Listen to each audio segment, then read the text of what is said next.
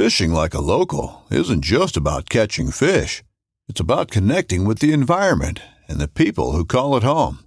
It's about hearing the stories and traditions that have been passed down for generations and sharing unforgettable moments with the people you meet along the way. Fishing like a local is having an experience that stays with you forever. And with Fishing Booker, you can experience it too, no matter where you are. Discover your next adventure on Fishing Booker. This upcoming concert season will be all about the boots, and Tecovas is your stop for the best in Western style. Tecovas has seasonal and limited edition offerings this spring and summer, including men's and women's boots, apparel, hats, bags, and more. All Tecovas boots are made by hand in a time-honored tradition with timeless styles that are always on trend. And Tecovas has first wear comfort with little to no break-in period. It's hard to find this level of comfort paired with this level of style. Stop by your local Tecovas store, have a complimentary drink or two, that's WCB style, and shop new styles. The smell of fresh leather and friendly staff are at your service. Many stores even have leather custom branding to make your boots truly personalized. And with regular live music and events, there's no in-store experience like it. If you can't make it into a store, just visit tecovas.com. That's TECOVAS.com. They offer free shipping on all boots, as well as free returns and exchanges, and ship right to your door. Go to tecovas.com and find your new favorite pair of boots today.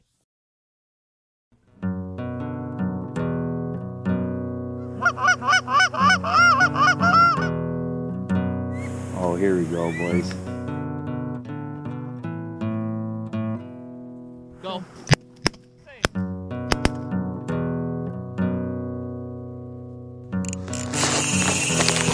Ooh, I love that sound. This is a good one.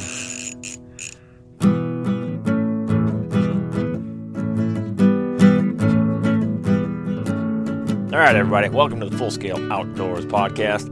I am Dale Luganville. Thank you very much for joining me. Coming up in this weekend's recap and rant, it was a fun and very cold weekend. Before I get to that, quick commercial for myself. Quickly, it's coming up quickly. We are weeks away. Actually, it's going on right now. They're smashing snow geese down in Arkansas right now. This last weekend was a very good weekend for snow goose hunters. Figures the year I don't go down there in February. It's the Smash Fest. But anyways, I will be going shortly. First week, I believe, in March, I head out to South Dakota to guide with Premier Flight Outfitters. So I know they're booking up fast. Honestly, I haven't even talked to Dean if there even is availabilities, but give him a call and see if he's got some availabilities. Tell him you want to come hunt with me, and let's share some field time and shoot some snow geese. It'll be fun. All right, there's my commercial. Weekend recap and rant. So was it Friday or Thursday? I don't remember which of those days I had. I think it was Friday, or I actually went scouting for the Minnesota Made event. I originally didn't think I was going to have any time to scout this lake. But as it turned out, I did last weekend, or the weekend before last. Worked out pretty good. I had some time to do some camera work and to fish around. And we had put together what I thought was a pretty good game plan. We found some better than average crappies. We found some real good bluegills. I mean, real good. When I was scouting, I think it was either last Thursday or Friday. I think it was Thursday. I found, I saw this one pumpkin seed sunfish that just about brought me to my knees. This thing was an absolute giant. I went in feeling pretty confident.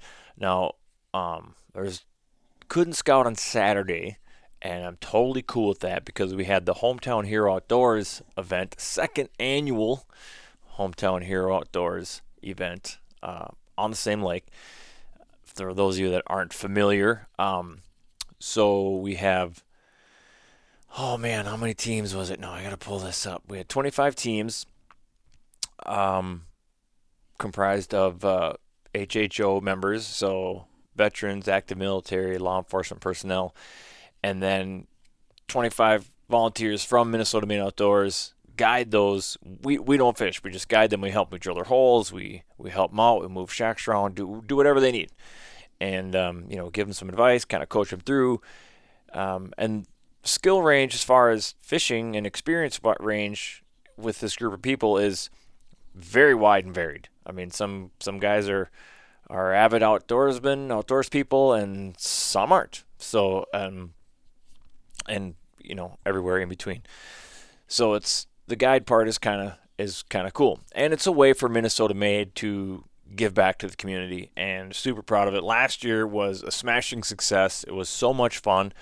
As soon as it ended last year, I was looking forward to this year, and so time had come. We did it. The only unfortunate thing is it got super cold. The weather last year was so much better. Everybody was just out and about. I took my coat off. There's a picture of that floating around the internets. It was a ton of fun. So this year we were shacked up for the most part, but there were a few hardcores that were out there hopping around and trying to stay on the bite, stay on the fish and stuff. So it was a ton of fun. I had the pleasure of, here I gotta find this list here because I'm so bad with names. Jerry Johnson and Douglas Priest is who I had, and it was a lot of fun. Doug, actually, he knows what he's doing. He's a good fisherman. He I think said that he fished the Trap Attacks way back in the day with Gens. He's known Lanky for a long time, so he knew what he was doing, and he was the anchor for the team for sure. He put most of our fish in the bucket. We weren't able to get a full limit that day. We were too shy of our limit, but we tried. My guys just weren't quite able to get around, and or weren't willing. And I'm not saying that as a bad thing. It is what it is. We weren't able to kind of move around as much as we want. We still moved around quite a bit, and thanks to my good friend Mike Beaglebach, he works for the Vadnais Heights, Minnesota Fire Department, came out just kind of last minute to help out, volunteer his time, and it was great. So I got a little guide helper, if you will, and it really helped because the portables we were using, portable ice houses, were the hub style. And while they're portable to and from your car to the lake, when you need to move one, it's a little tricky, especially when there's wind. So it was pretty nice for the two of us to be able to bring this up and move it to another spot. And so while Jerry was in the house staying warm, and then Doug had his own little flip over, and so I would be outside drilling holes and checking around with electronics and finding a school of fish, and then I'd find a school of fish. I'm like, all right, let's move over here. And, I did the best I could to try to keep us on fish. And it was a tough bite, but we found some, caught a lot of fish. And then, of course, in between, it's just all the camaraderie and talking to other team members and Minnesota Made members and volunteers. And in the face of the hard conditions and the elements, like, all you heard was laughs, loud talking, smiles everywhere. It was pretty impressive. The prize list this year was, what did they just list? I think we had about $13,000 in prizes that were given away, and then some additional cash donations to HHO after the fact. So I really want to say a huge thank you to all the sponsors of that event.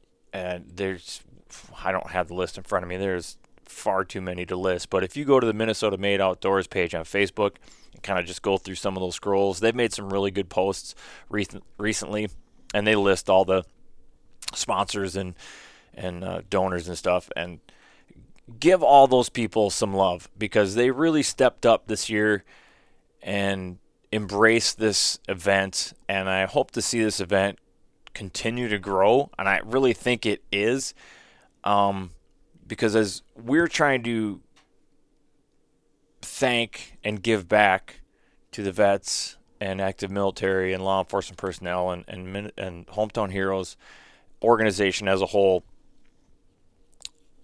that gratitude was definitely reciprocated, and you get in one of those moments where like they thank you from the bottom of their heart, and then you're like, no, thank you, and they're like, no, thank you, and you know that whole kind of thing. But it's such a special event, and it is so fulfilling, and it really is the highlight of, like, you know, I'll throw it into the tournament season, because if it wasn't for Minnesota Made, I wouldn't be a part of this event. So I'm thankful to both Minnesota Made. I'm thankful to HHO.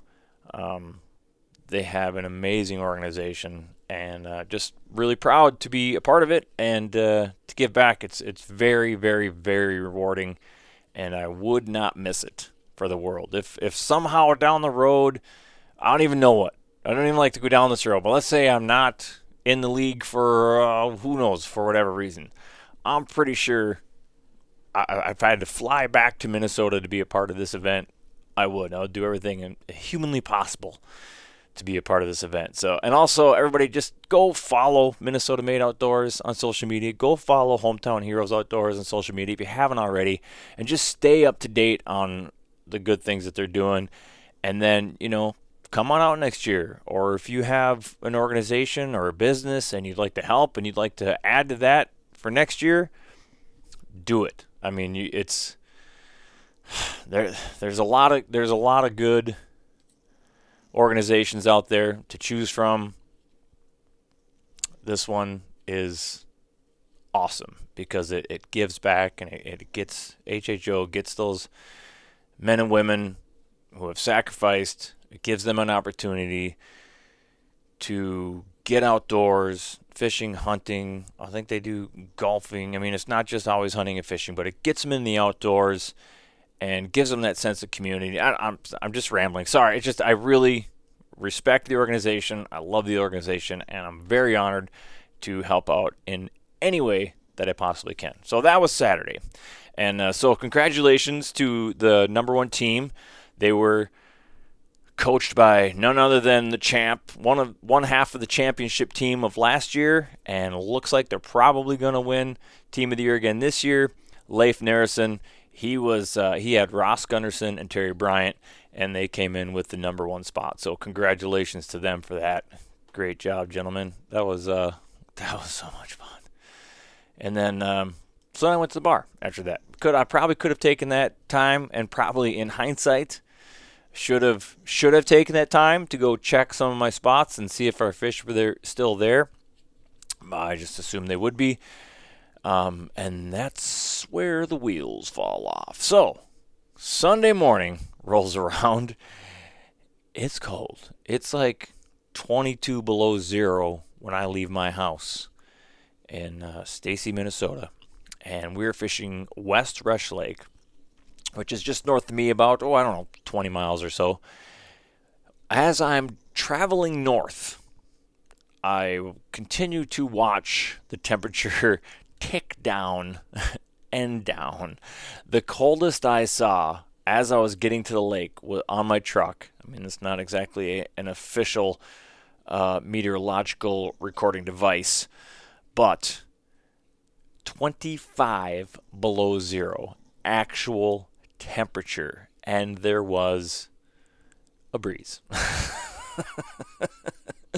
So I don't even know what the wind chill was. I don't want to know what the wind chill was. It was cold. We had a number of teams decide safety-wise they were going to sit this one out, and no shame to them. Do what you got to do. Probably is the smart move. I'm too much of a moron. I'm too competitive to do that, so I continued to go out there. Got everything unloaded, getting ready. The four-wheeler started. That is like victory number one, because there were multiple peoples where their equipment did not start. And then kind of last minute, Jake with Minnesota Made Outdoors kind of made a judgment call and said, hey, because people's machines aren't starting and this, that, and the other thing, and it's really cold, you can fish out of your vehicle if you'd like. Because for those not in Minnesota or from the upper Midwest, we have well over 14 inches of ice out there, which is safe for vehicle travel, so don't freak out.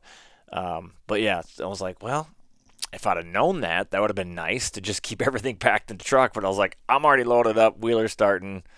I'm dressed to be outside.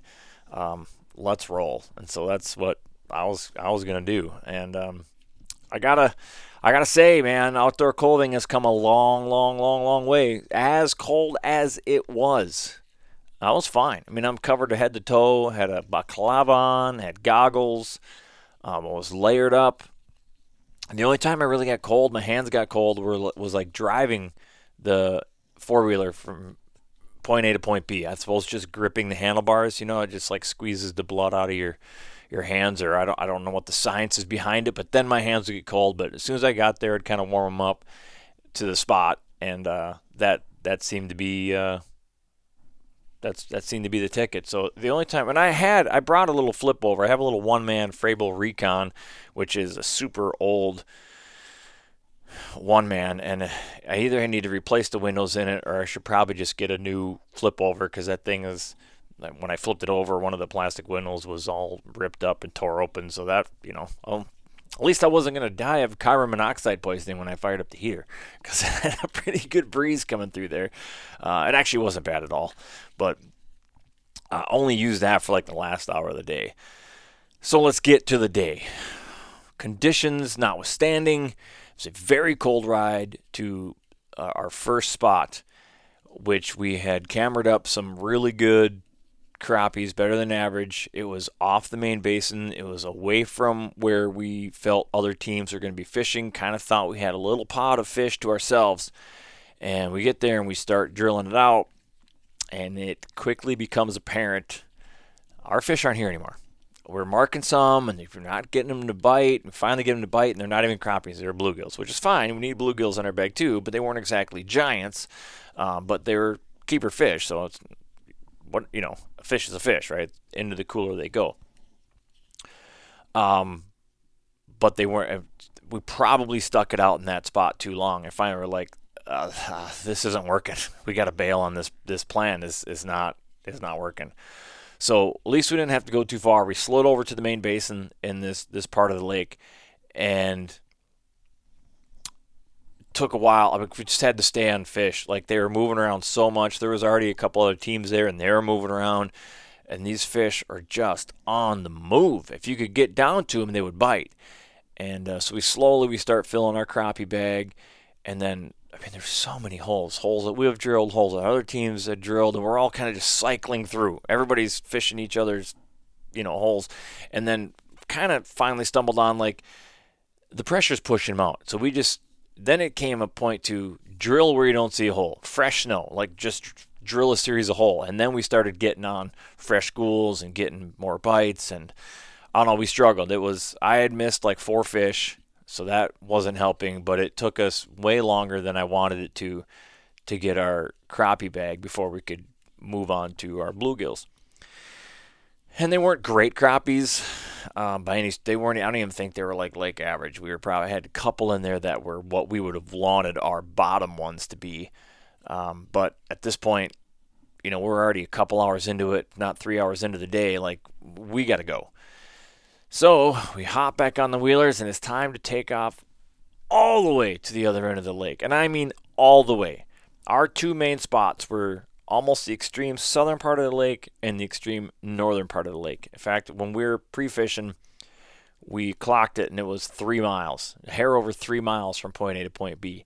And 3 miles in 25 below temperatures is a chilly ride. Now, I'm not sure because it was sunny and windy and cold, I'm not sure if it was sunburn, windburn, or slight frostbite or frostburn or whatever you want to call it. But I noticed just last night on the tip of my nose, I was like, what's that dark spot? And I look at it, and this is dead skin. And it's like, oh, that's nice. So I'm not sure what it is. Could have been a combination of all 3. I don't know, but I lost a layer of skin on my nose. Whatever. I think I will survive. I hope. Anyways, so we get all the way up there, and the plan was to just, drill out and then drop the camera down.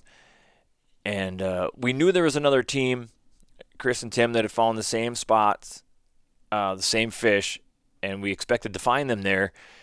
And when I started getting an uneasy feeling when we were driving up the spot and I didn't see a team up there, I was like, why aren't they there? Because they left the crappie spot way before we did. This isn't good. So we get up to the spot. At first I'm like, well, let's just check with the camera auger, because then, it's just a 3-inch auger, drills holes through the ice super fast, doesn't chew up precious battery power from when we actually have to drill fishable holes. So I said, let's just do that. Let's drop the camera, make sure our fish are still here. Well, my camera kept shutting off because it was so cold. Joel's camera, I don't know what was going on. I'm guessing because of the cold, but it was all washed out. The image was super white. I could see what was immediately in front of the camera, so I dropped the camera down and in the weeds, and there would be a weed right there. I could see that, but everything behind that weed was trying to find a polar bear in a snowstorm. You couldn't see anything. It was just washed out. So I'm like, well, this is pointless. So I'm like, we just need to drill it out and fish it. So we made a big oval drill along this area that we were fishing, and we started marking fish. Couldn't get them to bite. Plus, weren't just marking 1 and 2 big marks. We were marking multiple little ones. That was telling me that it was either little tiny perch or little tiny gills, because when we checked that spot, if you went in too shallow, what you would find, and actually get into what you would think would be better weeds, but it was nothing but a nursery in there, just tiny, 1-inch little crappie and bluegill fry in there. And I think those slid out. Bottom line is, those big bluegills that we had planned on, hole hopping and just dropping the camera, finding the fish you want, catching those fish, and just doing that all day long, that plan, right out the window. Gone. Well, now what? We had, so logic would dictate, I'm like, well, where would these fish go? They must have pushed out because of the extreme cold, because we were fishing in relatively shallow water, 7 feet. I guess I never really thought about it, but apparently that extreme of a temperature change or pressure or both, barometric pressure, not fishing pressure, must have pushed those fish into deeper water. Now, the spot isn't really that close to deep water. This lake has 30 plus feet deep basin holes. That's deep water. Well, there wasn't any of that anywhere near. I refuse to believe that these fish travel 2 miles to get to deeper water. But there is kind of a smaller basin, I don't know, 300 yards from there maybe. I guess maybe they would have moved off of that, but how do you even go about finding those fish? You would have had to, again, it would have been a risk. Maybe we would have found out if we would have drilled out that basin, got lucky, but it also could have panned out where we wasted our battery, didn't find anything, and now we can't even really effectively go to another place because we don't have any batteries to drill any more holes with. Well, we decided I had a backup plan that was actually pretty close to where we had all the HHO guys fishing, where I had found it pre-fishing or scouting, I'll say, in the fall, late fall, before winter rolled around and it froze. I was out there scanning around with my boat, and I found this nice little pot of gills, and there actually were some decent gills in there when I pre-fished it, kind of like an 8 1/4. And then Doug, my veteran that I had on my team, he was out fishing the Friday before. That's right, it was Friday. Now I remember, because he was out there. And he was fishing the spot, and he wasn't really getting stuff. He was just out there fishing for fun. So I went and I checked my pin, dropped the camera down there. There was a bunch of fish around. I'm like, yeah, I got fish over here if you want to just catch them, because I wasn't planning on fishing that spot on tournament day. That was kind of a break glass in case of an emergency spot. So I sent him over there and then continued to go pre-fish or whatever. And talking to him on Saturday, he's like, when I first got there, I couldn't get anything to bite. And when I did, they were tiny. He said, then about 10 minutes later, I started catching fish, good ones, 8 1/2. I caught a couple 9s. He said he caught a 10 1/4 inch gill. Are you kidding me? That would have for sure taken big bluegill in the event. But I knew there was some decent fish in that area. So with that in the back of our mind, time running out, that's pretty much our option. Well, let's go there. Right out the day, we'll get our bluegill. I know we'll get a bag there at least, and hopefully some of them better ones will roll through. And so, cold ride, halfway back across the lake. At least it wasn't all the way across the lake, so probably only about a mile and a half. Very cold ride. We get there, drill some holes, find fish right away. That was good. At least we didn't have to drill that many holes. And then I actually used the flip over, because I'm like, well, there's no reason to move around here. I had fish the whole time. Joel had to move around a little bit. He was struggling finding fish. For whatever reason, the where I plopped down, I must have just hit the spot on the spot, because I always had fish on my screen. I never once was I not working a fish. And so we were able to get our bag, made some small upgrades in it. Our crappies are what they were and our gills are what they were. I knew we didn't have a great bag. Conditions were tough. I was hoping, like, well, maybe it'll play, but I doubt it.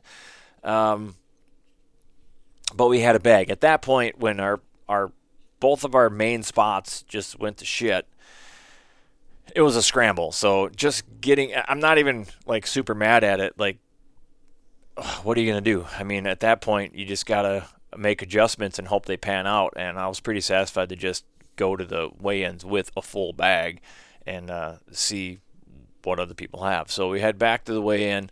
Fortunately, it's close, relatively close to the landing, so we didn't have another super cold ride. But we get there, and I was surprised as fish started coming in. Most people had full bags. I was a little bit surprised because of the weather conditions, but everybody seemed to find fish where they needed to, were the ones they wanted. Most people said no. I was hearing the same thing from multiple teams. All our fish moved. All our fish are gone. All our fish are gone. We had to go to plan B, C, D, E, and F, you know. But what it seemed like, and this is my learning moment here, hindsight, with that cold snap, it seems like the people that were planning on fishing basin fish out of the gate anyways, their plans didn't really change much. And I guess it makes sense. You're in deeper water. It's going to feel the pressure change. It's going to feel the temperature change much less than the shallow fish that we were dealing with. What are you going to do? You know, I mean, I guess you have to account for that. In the future, I will. You know, it'll be look at the forecast. And again, going back to Saturday after the HHO event, I guess before I ran to the bar, I should have taken a quick hour and just milk run to my spots. And just to see, because if I'd have dropped cameras and not found the fish that we wanted for Sunday, probably would have had to come up with a quick new game plan, because they just weren't there. And I did hear from a couple teams that did scout their stuff on Saturday. They weren't part of the HHO event, that their fish had gone, and so they made a change, and that help them get a better overall bag. So, you know, what are you going to do? So that was that. We weighed in. In weighing in, I was like, it came up like really small. I was like, well, I know we didn't have that great of a bag, but I thought it was slightly better than that somehow. So we got this giant cooler live well system that works really good, even in 25 below zero temperatures. There was no ice in our coolers, and our fish were still swimming around, ready to go for weigh-in. So I am a firm believer in the cooler thing versus keeping fish in the bucket. If we ever caught fish that mattered, it might give us that edge, you know, from second to first or fourth to third, or, you know, whatever. As I think healthier fish are going to weigh more, less stress on them. Pretty sure about that. We're gonna test a theory here while we're pre-fishing for the next event, which the last event, which is on Cross Lake. I'm going to take a bucket out, just like you would, fill it with ice water, or, you know, lake surface, call a hole, just like you would tournament day. And then I'm going to take my cooler and either use tap water, which is what I did this last time, just because it was so cold I wasn't sure if the little pump system I made up was going to work, or I'll use my pump system, which will drop warmer water from deeper down, and go that route. I'm going to, like, catch 5 fish, weigh those fish, put them in the 5-gallon bucket. I'm going to catch 5, weigh those fish, put them in the cooler, fish the entire day, weigh them again at the end of the day, and subtract any loss, and then find the percentage just to see. Maybe there isn't a change. I'm pretty sure there's going to be a change, and then it's just going to be a matter of, like, How big of a change is it? Is it worth? But you know what? It's really not. It is worth it because it really isn't that much extra work. It's just instead of hauling buckets around, you haul a cooler. And some guys already do have a cooler, but they have smaller ones. I went big. I got a big giant, like 3-foot cooler. But the more water in there, the better it retains its temperature. And also the more available oxygen, like all of it. So I got a back rack for my 4-wheeler. It's not in the way of anything, so it's actually pretty convenient. Anyways, weighed my fish. It was small. I was like, wow, that sucks. I bring my bucket back to dump it into the cooler, lift the cooler lid, and I see a crappie swimming around in there. Somehow, I didn't grab all of our fish and put them in the bucket. I don't know how you miss that. Somehow, I did. I was in a hurry, I suppose. So anyways, I grabbed that fish. I do a quick recount and make sure I just didn't overcount. And nope, sure enough, I only weighed in 7 crappies and 7 gills. And when you have a full bag, you get that bonus fish. So it's 8 crappies, 7 gills. So quick recount, 15 fish. I go back up to Paul and Jake. I'm like, so I missed a fish in my bag. I thought it was a little light. So they let me reweigh. Didn't really do much. Brought it up. Didn't even get us above 6 pounds. We got right there at 5.91. And so that was good enough for 14th place. But 14th place is the last prize spot off the prize table. So that additional crappie did make a difference. So anyways, that was that. So, first event we took 17th, and I was, all pissy. If you guys are listening, following along, I was not in a good mood. I was beating myself up. But on this one, man, I honestly was satisfied to just get a bag when our whole plan went to shit. So not too mad at that. Would I have liked to do better? Yeah, obviously, of course. There's things we could have done differently. We could have bailed on our first spot sooner, maybe stuck it out longer in the crappie spot and tried to upgrade to some better crappies. Taking some cues, thinking that, should have learned. Sure, in hindsight, there's things we could have done differently, but in the action, in the moment, I'm okay with the decisions that we made. We got our bag. It just wasn't a great bag. It is what it is. It's not our year this year. I mean, I feel like if this was football and team full scale was the Vikings, we would be calling it a rebuilding year, and all the fans would probably be calling for me to be fired and traded to another team. But thankfully, that's not the case, seeing as there's only 2 of us. And I don't want to trade my partner out. I think we're doing as good as we can this year. It's just not we're not zigging when we should be zagging, and I think every team probably goes through that. So I'm trying to have a good attitude about it. Trying to learn. Still trying to learn this thing about extreme temperature drops and moving fish. I am going to keep this. That's going to be in the old tool pouch there, and I want to check it off. To the fact that yesterday, I was like, is it weird? I kind of want to go back to the lake and check the shallows where our fish were, see if they've moved back in. It didn't warm up that much, but it did warm up. I mean, it moved 20 degrees. It was 25 below zero to start the tournament day, and I think yesterday had a high of right around 0 or something. So, I mean, it's still a 20-degree change. Did those fish move back up? Or if I didn't find them there, then with no pressure, and if I run out of batteries, I run out of batteries, but it would have been kind of fun, interesting, might be a better word, to drill out that nearby shallower basin to see if those fish did push off. Because then you would have actually learned something. Like, okay, if this happens, sometimes at least, maybe not always, but sometimes they push out to deeper water, look for that first break, look for that first whatever, figure out where they go in those kind of conditions. So if I ever face it in the future, we can go off of that knowledge. I did not do that, however.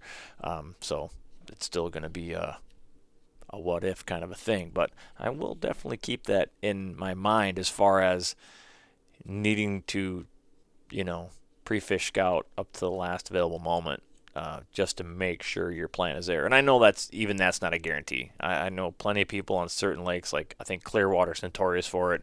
Wherever you find your fish the day before is no guarantee they're going to be there the next day. So anyways, that's what we did.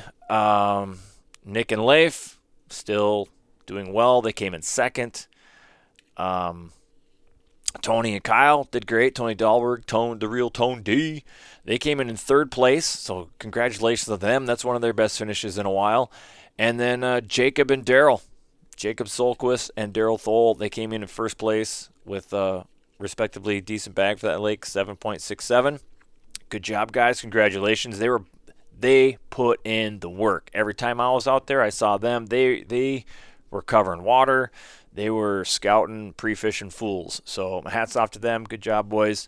You did you did very well. So there it is. There's your recap. Coming up in the future, this weekend I'll be in warmer climes. I headed to South Carolina. I will get some fishing in. It's not really a fishing trip, but I will get some fishing in, so I will have something to report next week. And I'm sure there'll always be something to rant about. I can always check in with Joel and the guys and see what they were doing, to give everybody kind of a an update for next week's recap and rant. Easy for you to say. All right, for my rant, I'm gonna call out a Facebook page that I'm follower of.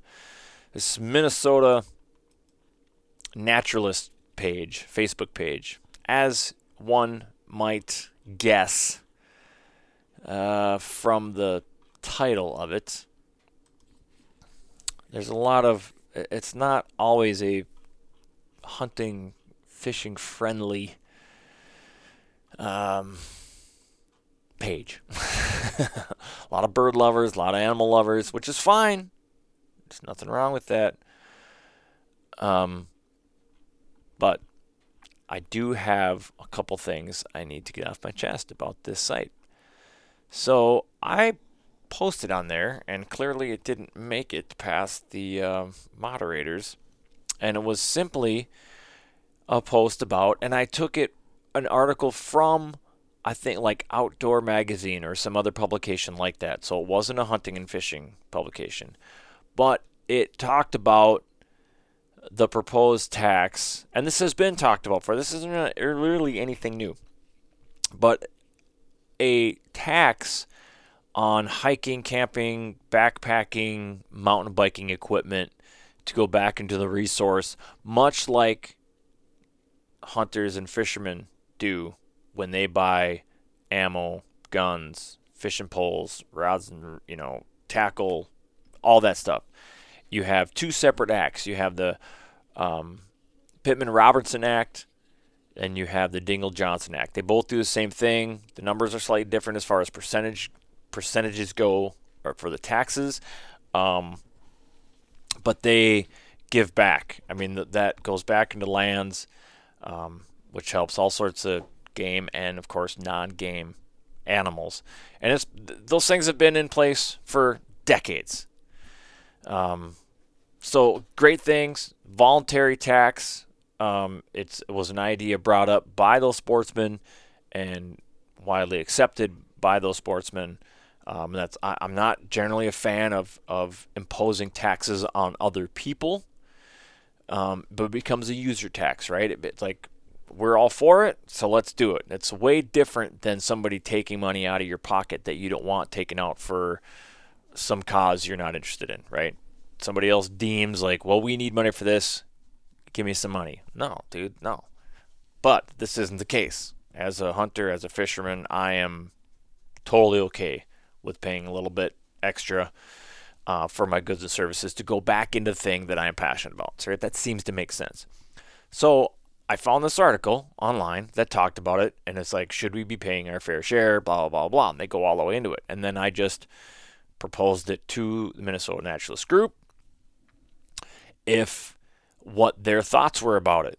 And maybe I should have left my little side comment off on the bottom of my thing. But it wasn't even, I don't think it was that bad. I just put in there that the hunters and the fishermen have been doing, their part. And I did point out, I'm like, I'm not a fan. I said just what I said to you. I said, I don't want to tax people involuntarily. Would those people that are interested in backpacking, mountain biking, all that, would you be for a self-imposed tax on those goods and services? And then at the very end I said, and so keep this in mind, as a lot of people on this page are generally not, pro hunting or pro shooting sports or whatever. Keep that in mind in other debates, where the wild money for the wild places is coming from. These things that you're bashing are helping out your songbirds you love so much. And, I said something along those lines. I don't think I was being snarky. Maybe it came across as snarky.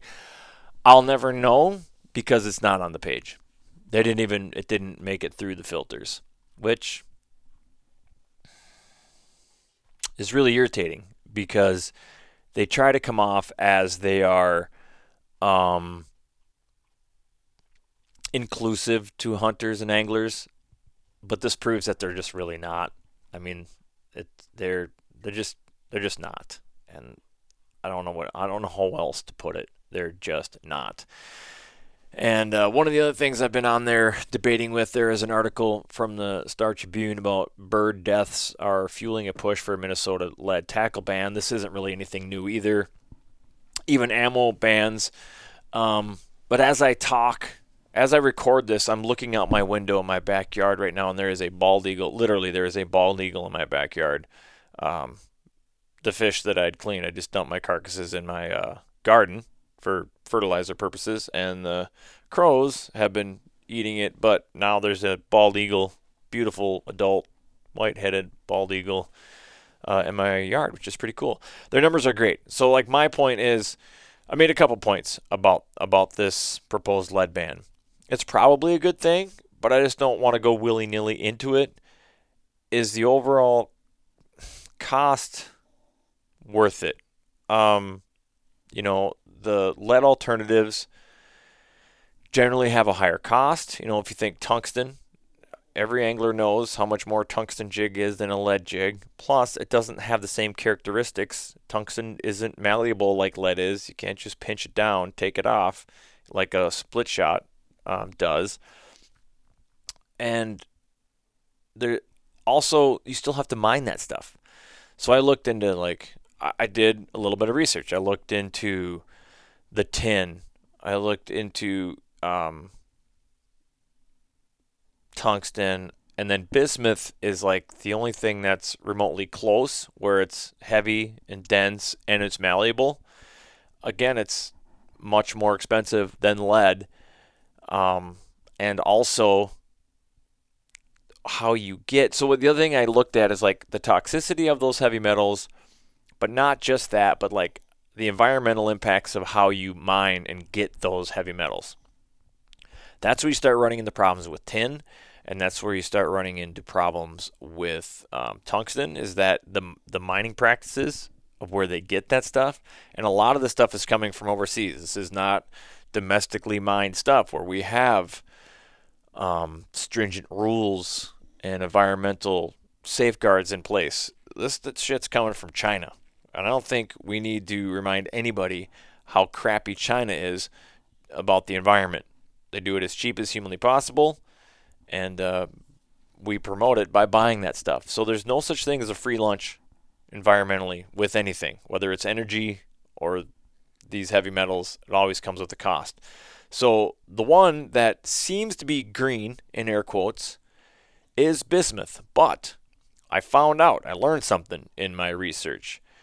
Bismuth, while seems to have little to no toxicity in humans or animals, there's still some long-term, studies that need to go on. But as far as comparatively to lead and other things, it has very low toxicity.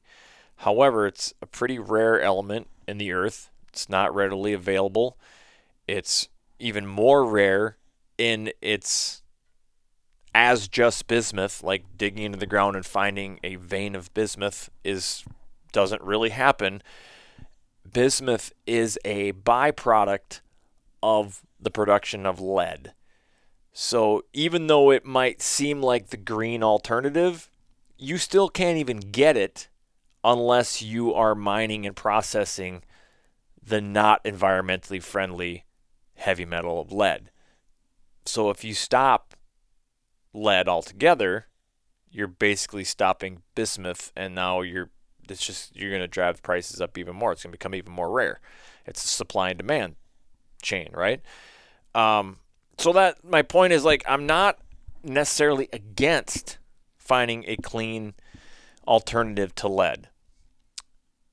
My point being, is it worth it? Is the price worth it? Is that even with some waterfall still dying from lead exposure, whether it's swans, ducks, loons from eating tackle, or spent shot, which we don't even use lead shot anymore, but I'm sure it's still around in the lakes from the 80s when we did shoot lead, in the 70s and 60s and whatever else.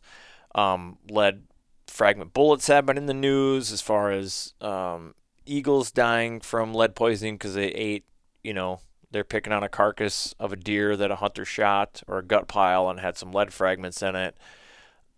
Point being, swan populations are way up. Eagle populations are way up. All these bird species populations are on the rise. They are doing very well. Is it really that big of a risk that we need to change an entire industry? I guess just that we need to change an entire industry. And maybe the answer is still yes, but you need to at least look at the other factors. Again, there's no such thing as a free lunch. We're not getting, just because bismuth seems like, even though it's expensive, maybe we as anglers and hunters, we eat that cost because that's what we need to do to have a better world. Sure, that might be, on the surface, might seem to make the most sense. But in mining the tin and mining the tungsten and getting the bismuth from lead production, what is the overall environmental impact of that? We might not see it here in the States or in Minnesota, in your neck of the woods. Maybe your population of swans are doing great. But for them to do great means that you are poisoning a watershed somewhere around the world that is having a huge impact on their local wildlife, their local fauna, and their local people through contaminated groundwater. Like, there's a lot of nuance here. There's a big picture that needs to be looked at. It's just not as free and easy and clear as let's ban lead tackle. Maybe that is ultimately what we need to do, but I think we need to look at the overall picture. And then somebody made a comment. They're like, no, I get what you're saying about the big picture, but we need to ban it to give incentive to companies to innovate and find better ways. That seems like a really shitty thing to do. Like, that seems very unscientific. If anything, if you're so prone to the government taking this role, how about a financial incentive to find, nothing? I mean, that's basically what you're doing when you're banning something.